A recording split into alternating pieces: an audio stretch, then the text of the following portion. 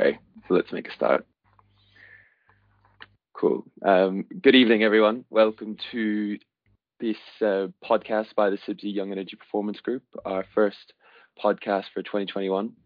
And today we'll be discussing the passive measures to reduce energy use in buildings, specifically looking at the building facade and how that can be optimized to improve the thermal performance of the building envelope. And today we have a speaker, a facade engineer, Nikiforos Papatheodorou from Mindheart. A bit of background on Nikiforos.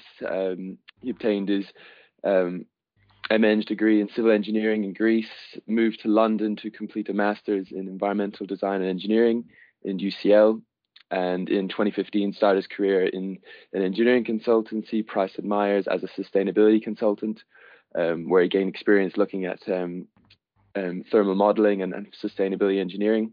And then in 2017, moved into the more facade structural engineering side of things, but working for the building envelope contractor Prater before joining Mindheart UK as a facade engineer in 2019, where he's been further developing these skills as a facade engineer, looking specifically at the structural side. Nikiforos, welcome to the podcast. Thanks, today. Gavin. Thanks very much. No, all good. Maybe to start off, maybe give us a bit of a brief understanding of what you do on a day-to-day basis as a facade engineer. Yeah. Well, basically there are two aspects on a day-to-day basis. We either look the projects on an early design stage. So this includes liaising with architects and sustainability engineers and contractors in order to basically materialize what the architects have in mind. This can include preliminary thermal or structural calculations, maybe give some options for the architects to decide what works best. Same for the contractors to decide what's more buildable, maybe. And the other aspect is the construction stage. If we're appointed for a construction stage, we go to site, we do site visits, we try to identify any risks associated with how the facade is built. Plus, we liaise more with the engineers of the contractor in order to discuss and review their calculations, again, structural, thermal, acoustics, and review the drawings they have submitted, basically, for the construction to come. So yeah, this is it, basically, in a nutshell. Yeah, and I mean, what made you want to get into the industry, and what kind of fascinated you about facade engineering, or starting off in the civil field? Yeah. Basically, my background, which is structural engineering and then environmental engineering, I was looking a way to combine these two fields. So I think that facade lies directly in the middle of this. So it's a good way to basically be a bit of a generalist, let's say, but also do one of the structural part, one of the thermal part, and be informed about sustainability in general. So yeah, the main reason was that I wanted to utilize all my skills. I started as a sustainability consultant, but this was only one part. Then I did like more structure, so a good way to combine everything, basically. No, great. And I guess setting up the scene for this topic, a great place to start is talking about what standards exist currently and understanding how these standards have changed over the years, and if there's any noticeable trends between London and the rest of UK. In your opinion, kind of, do you have any comments on that to start off with? Well, let me set how the building regulations work. So we have the building regulations, the Part L, basically. This gives the minimum requirements. This is U value. This is efficiencies for system lighting, etc. Then based on these, we take the CO2 emissions of let's say a baseline scenario building, which is called the notional building, and we compare them with the CO2 emissions of the building we designed. Now, the London plan requires certain reduction in CO2 against this performance of the national building. The three scenarios are built-in, where it is required at least 15% improvement in CO2 emissions, but this should come from passive measures like U values, shading, etc., and active measures like efficiency of heating, cooling, lighting, etc. Then it's the big clean, which basically is if we can connect to the district heating. And the big green scenario, which is the reduction required here is at least 35% improvement in CO2 emissions, and this has to be achieved through renewables. So PV panels, air source heat pumps, or wind turbines, basically. Now there had been an uplift an uplift to zero carbon in 2016. This means that each building has to have reduced CO2 emissions by 100%, and this has to be achieved by either on-site or off-site. On-site is the measures we discussed before, like PV and turbines, and off-site measures is like carbon offset payments to the local authority, basically. This is the London plan. So for other cities, the target is lower than the 35%, maybe 10 or 20%. And yeah, there is a difference. Well, the reasons is mainly because we note that the prices in London are much higher. So the market has the capacity to basically dissipate this extra cost that you need in order to make a building more sustainable, efficient. This is one reason, and in my opinion, the other reason is that, of course, London is a big city, so accounts for higher percentage of the total CO2 emissions of the UK. So the standards are stricter here as it plays a more important role proportionally.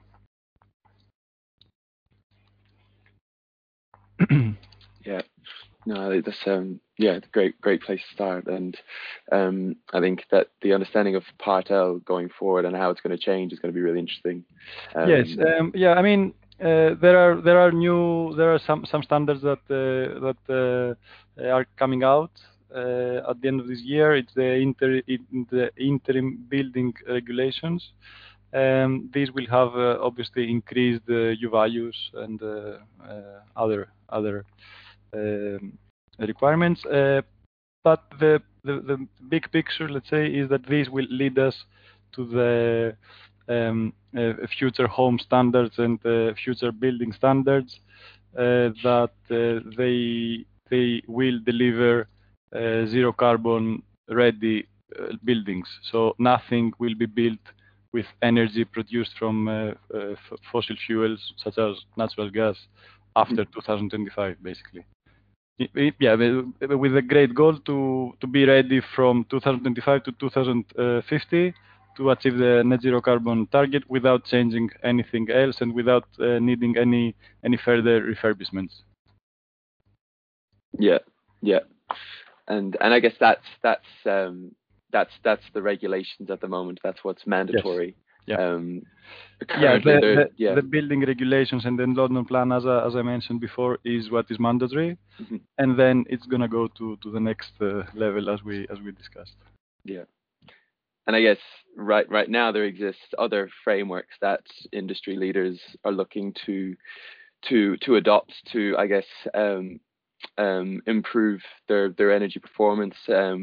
I guess you have the likes of Passive House and more recently the London Energy Transformation Initiative, who this body released their climate emergency design guide, which I guess details a lot more stringent fabric performance guidelines, where a lot of industry leaders feel the Part L regulations fall short of. In relation to these SAD performance requirements, I guess what are the major differences between these two? Between these more stringent standards and what's required technically to enable them to be achieved? Yeah. Well, as you said, they're quite stricter, let's say.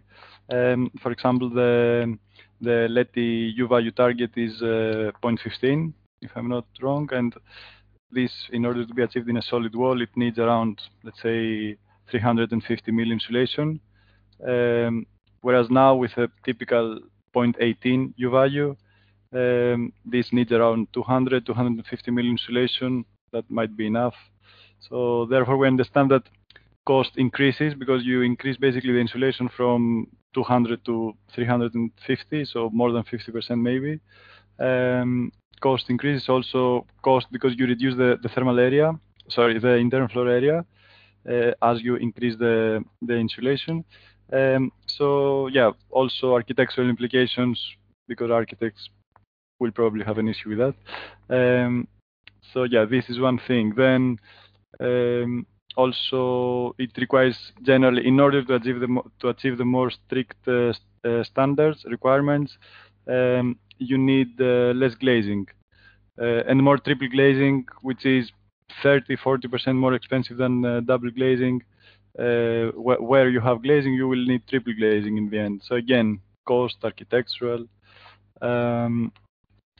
The other part is that air tightness is very low in LETI, and this is actually hard to achieve in practice. This is a challenge for manufacturers mostly because we find from personal experience that windows, when they do the weather tightness test on site, many times fail. It's either the installation process goes wrong or lack of testing from manufacturers in the specific arrangement.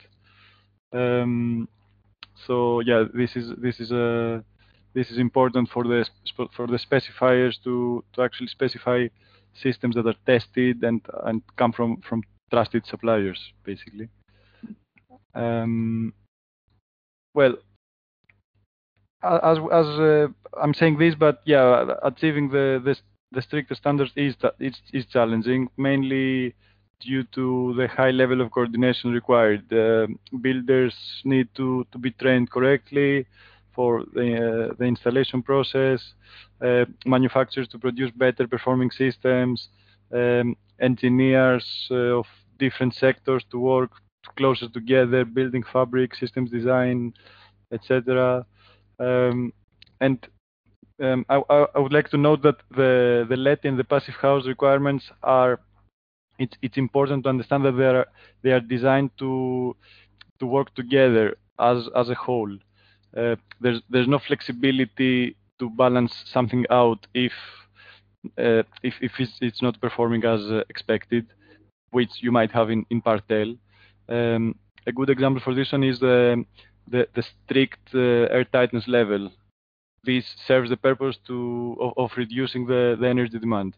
Yeah, but in practice, it achieves this by allowing very limited air to enter the building.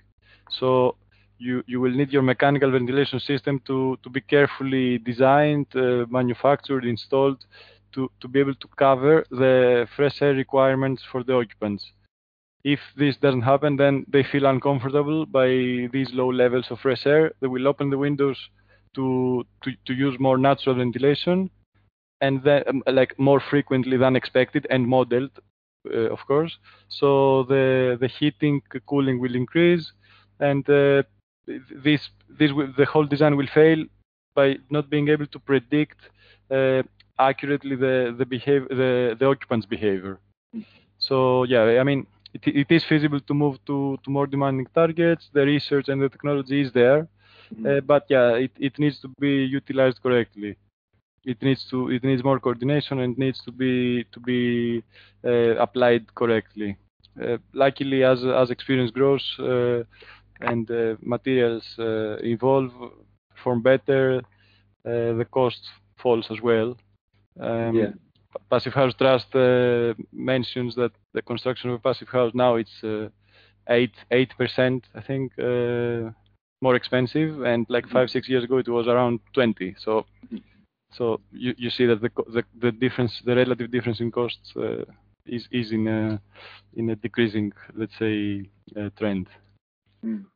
And I guess that initial, I think where Passivhaus and Leti show their benefit is that long life cycle analysis on operational cost reductions as well. So whilst you have that initial, larger upfront capex, which is decreasing, you will likely see, improved operational costs going forward. Yes. Yeah, exactly. And also better thermal comfort, because you don't have that much of a fluctuation inside the house. But of course, in order to be achieved, as we said, you need to have, for example, proper ventilation, because it might need that you don't have that much of fresh air as you need. So yeah, if it was correctly, it achieves all this, as you said. Yeah, I guess I completely agree. It requires that enhanced training across all aspects of the construction industry. Teaching builders. I would sort of just bringing everyone up to speed with the different processes required to achieve those standards, and then from a facilities management perspective as well, understanding how to operate these buildings, which are slightly different compared to what we're designing at the moment. Yeah.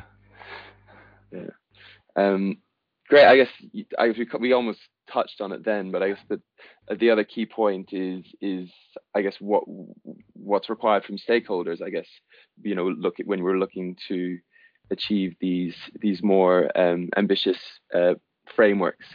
You might have already touched on this, but yeah, what in your opinion, kind of what is required from the different stakeholders involved?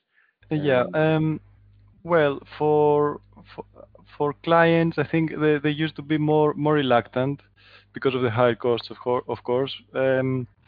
But I think that the last few years it has changed positively. People seem to understand more clearly the environmental crisis we are in, and I think this refers to everyone, even us. I think everyone has a bigger awareness now.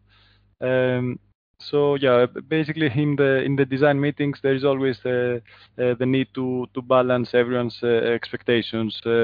Developers are obviously more strict to the budget. Contractors look at it from the buildability perspective and reduce material costs. Architects from an aesthetic perspective. So they need to be so also architects need to be eager to accept a potential loss of internal space, reduced glass percentage in the facade, or a better performing facade that maybe doesn't look as they initially thought.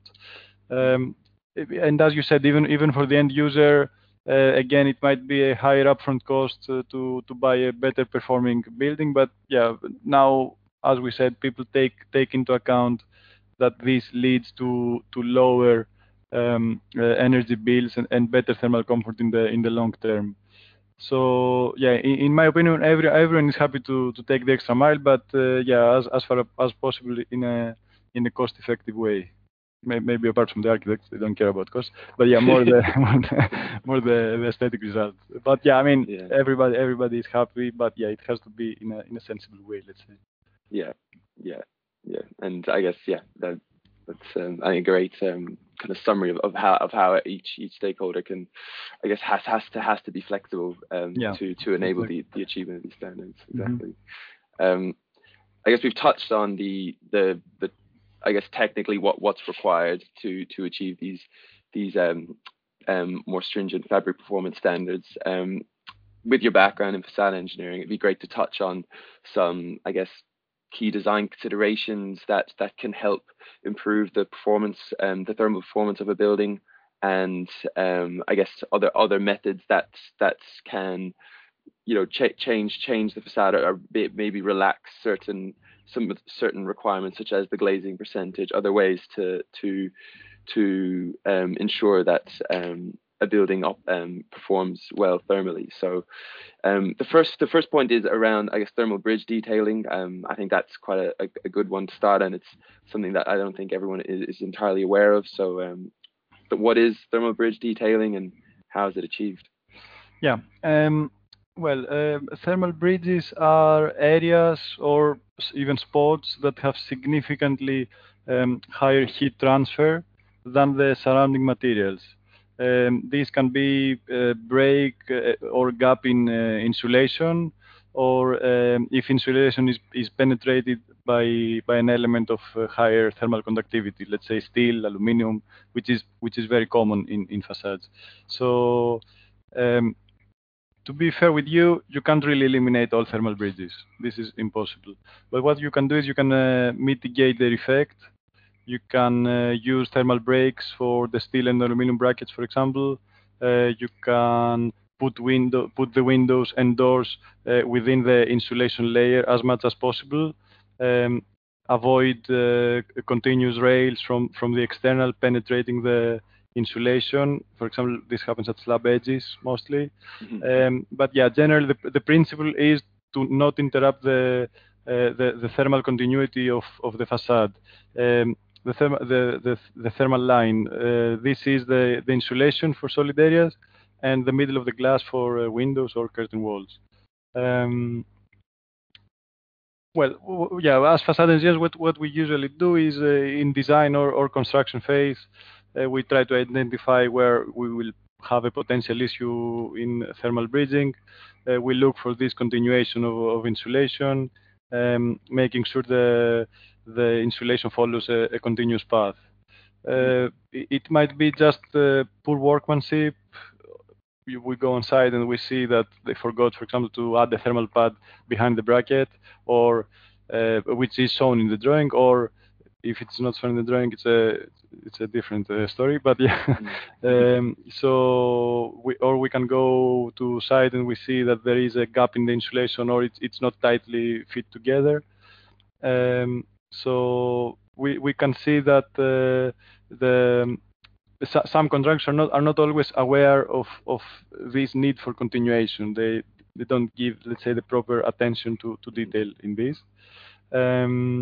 Or what we've seen in drawings is that you have your solid panel, and then you have a window which is a bit forward, and so the thermal line of the insulation and the thermal line of the window, they don't align. So basically, this part needs to be insulated. Otherwise, you have a thermal bridge there.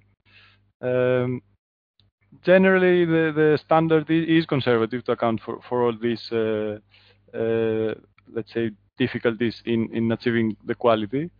But yeah, it's something that we try to spot from the construction phase or before, in order to rectify it.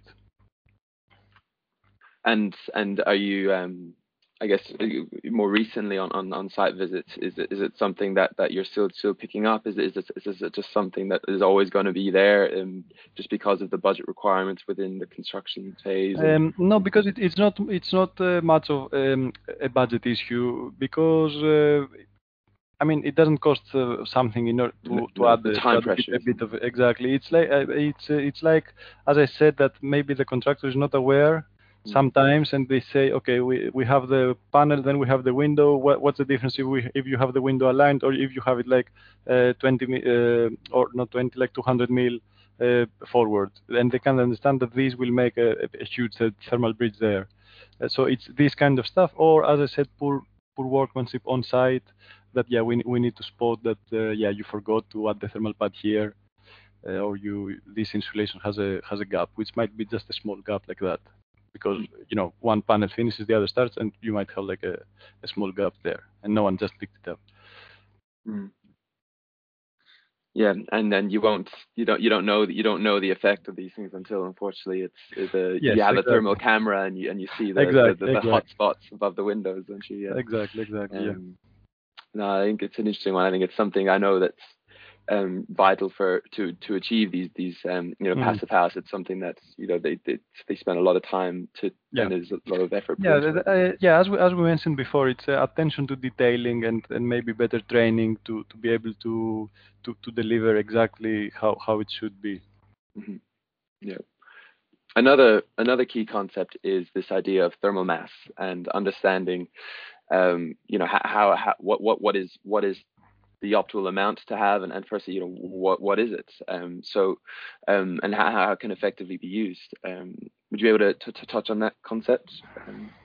Thermal mass is is the property of the materials to store heat and release it after some time with a time lag.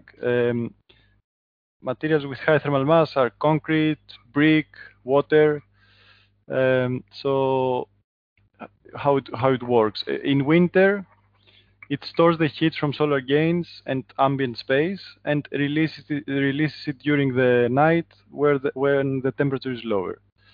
In summer, it absorbs ambient heat during the day, so it helps to maintain the space a bit cooler during the day, and then during the night it releases this heat, but it has to be combined with night cooling. This is a really important thing about how thermal mass works in summer. In order to be able to release the heat and basically has the same capacity the next day to do the same thing, you have to have like a natural ventilation or mechanical ventilation, but in any case to release this heat. So in general terms, it makes the space more thermally comfortable because it reduces the temperature fluctuations of the internal. It's a passive measure to reduce energy. It's a key consideration for the heating and cooling loads. If you have a concrete floor, for example, and it has a direct sunlight from a window, then the solar gains are utilized. So this heat from solar gain is utilized, and this affects also the design of the windows, because if a window faces an internal wall, it won't have the same effect, because internal walls are mainly plasterboard. They're not heavily thermal mass. Of course, if they are concrete walls, for example, of course it helps a lot there again. So yeah, this is the main concept. It can be controlled with shading, because what you ideally want to do is you want to take advantage the low sun angle of winter and have your sunlight directly in your internal space, and block it during summer when the sun angle is higher. Block it, so have it outside of your internal space. But yeah, this is how it works generally. Yeah. You actually touched on shading. I think that's a good point to continue with. So I guess in terms of shading, and it's not a new technology, but I think it's something that's being utilized more, especially where buildings want to retain a higher glazing percentage facade, and you have different types, internal and external. Could you touch on these two types, and I guess some advantages, disadvantages of each one? Yeah. Basically, it's a practical solution if designed correctly, as we said, to block the sunlight in summer, and then to allow the sunlight in winter, because you have the sun angle. The sun angle is lower, so it's easier to penetrate. It performs better than the internal shading, because if the solar heat gain enters the space, then it is basically trapped between the glass and the shading. So this for summer is devastating. It increases the ambient temperature, so it has the opposite effect. And also from experience, I can say that we also have it might cause thermal shock to the internal pane of the glass, cause glass breakage, because it really rises the temperature of the glass significantly. There are also smart shading solutions nowadays. This gives extra flexibility, more accuracy in design and performance. Yeah, but I think it's an important consideration to maximize benefits of other passive measures more, like thermal mass, as we said. Of course it works alone, but it doesn't make that much of a difference, but it is a good tool, let's say, to maximize the benefits for combined with other measures. Yeah, and I guess in external shading, it eliminates the user behavior factor. You don't have people Exactly. playing around with the internal shades. Exactly, I know I yes. wouldn't. I'd want to maximize the amount of sunlight or my view from my office. Exactly, yeah. Yeah. Actually, another concept, I guess, that helps with the retention of these higher glazing percentages that is quite it's not a new concept, but it's this idea of a double skin facade, and it does touch on kind of, there's some interesting elements there that help with the thermal performance. Would you be able to touch on that concept and the pros and cons? Yeah. Well, double skin facades, what are they?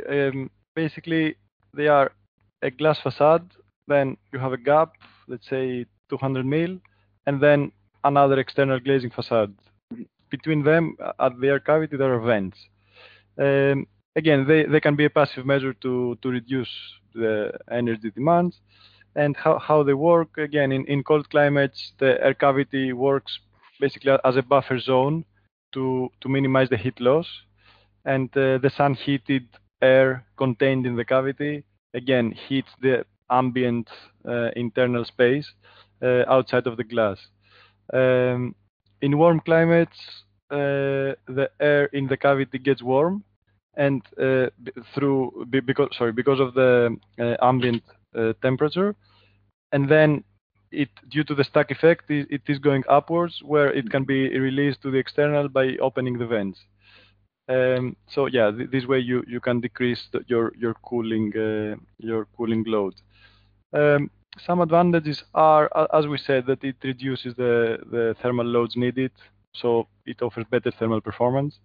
It's architecturally allows clear views and natural sunlight due to higher glazing percentage on the facade. It's a good way for architects to have the glass they want. And also it offers natural ventilation through the vents, so it is healthier. Some disadvantages are, of course, the cost is higher. It requires more space, since it can occupy a bit of substantial floor area, and depend on the surroundings, because it needs the sun again to heat the air in the cavity, and also it needs higher maintenance. Because you need to have a strategy for cleaning this gap, let's say, but all this is like quite tied together, so it needs more maintenance. It is a good passive solution. It decreases the temperature fluctuations and the energy demands.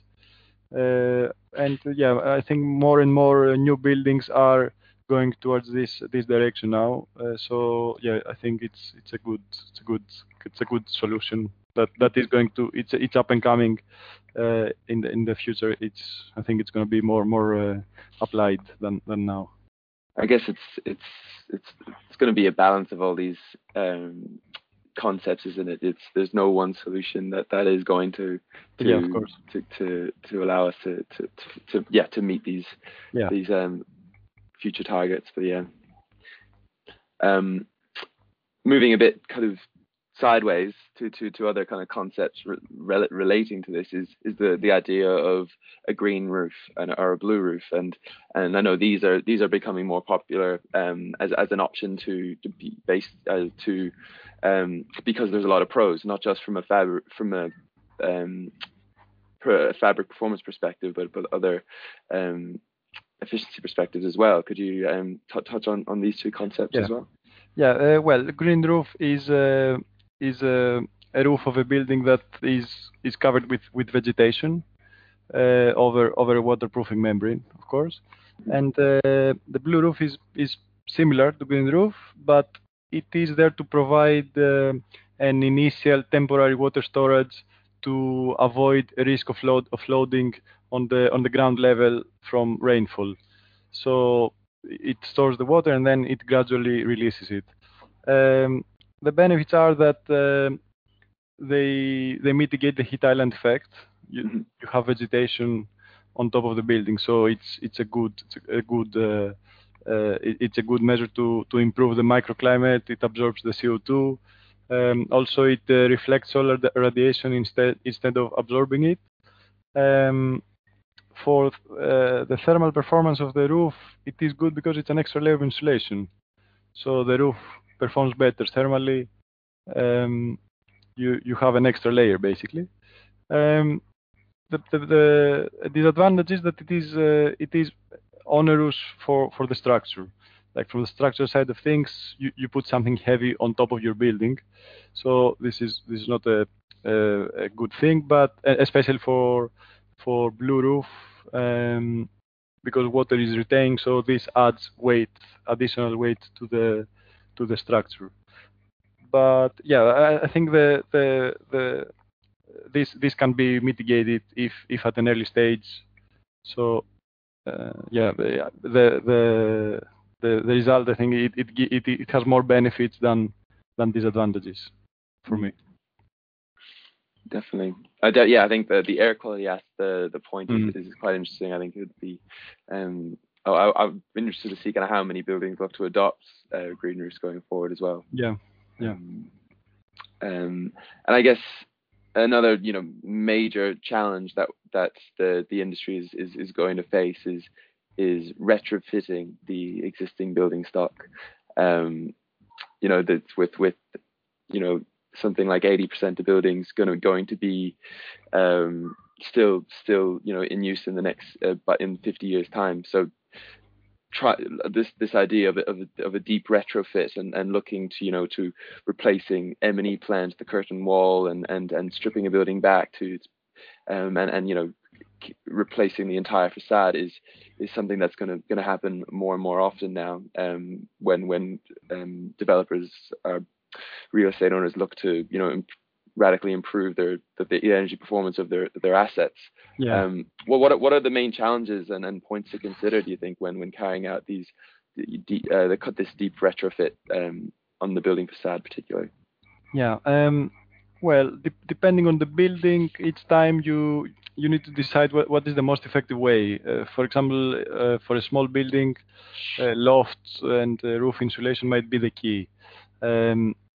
Or on external walls, if you already have much insulation, adding more will probably not make any big difference. But if you don't have insulation at all, even adding a small amount can have a big impact. So yeah, you need to see where the balance is, depending on the case. Generally, adding insulation externally with some render finish, this would be an effective method. I'm saying externally because it's better externally, because this way you can utilize the benefits of the thermal mass. For example, in London, there are many brick facades. So if you cover it with external insulation, you have high thermal mass there. So it's not just the U value improvement that you achieve, which is straightforward, but it's also the passive measure of thermal mass as discussed before. What else you can do is you can try to fill the cavity behind the bricks, for example, in all buildings, because there's always a cavity. But this needs some consideration, because you need to leave a minimum 40-50 mil cavity to ensure the brick is able to dry out during summer season. Brick is a porous material, so there's the risk of condensation behind it if not properly ventilated. Then other options for a facade, for a curtain wall or a window, it's something traditional. Use a better window framing, or a better performing glazing from single to double or even to triple. Use better U values for the frames is also a key here. Just to note here that there are also other reasons for facade refurbishment. For example, now it happens a lot. The fire safety. Many buildings require replacement now after what happened in Grenfell Tower, with of their facade cladding with non-combustible cladding. So yeah, after this disaster, there is increased awareness on on fire issues, and facade is number one that you need to take into account.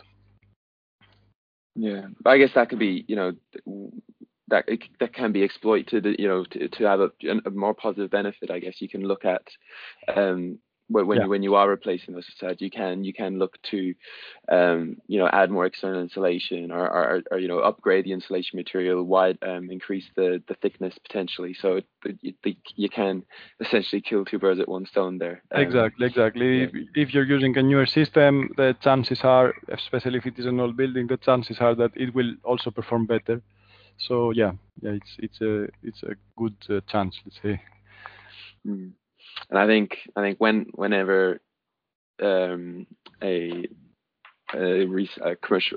owner is looking at doing something of this scale, I think there's quick wins like U-value testing prior to making the retrofit, and doing smoke air testing to understand kind of where the gaps are, thermal imaging to understand the breaks in the thermal lines. I think is a great place to start, I think, when you're attacking something of that scale.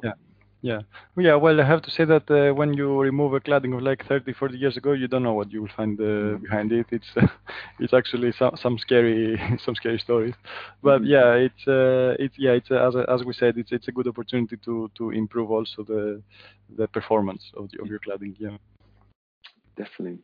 And I guess we've touched on a lot of really technical details regarding the building facades, and I think some really interesting points that hopefully listeners will take away. But in terms of the bigger picture, what do you think is required for the industry to going forward to decarbonize the built environment?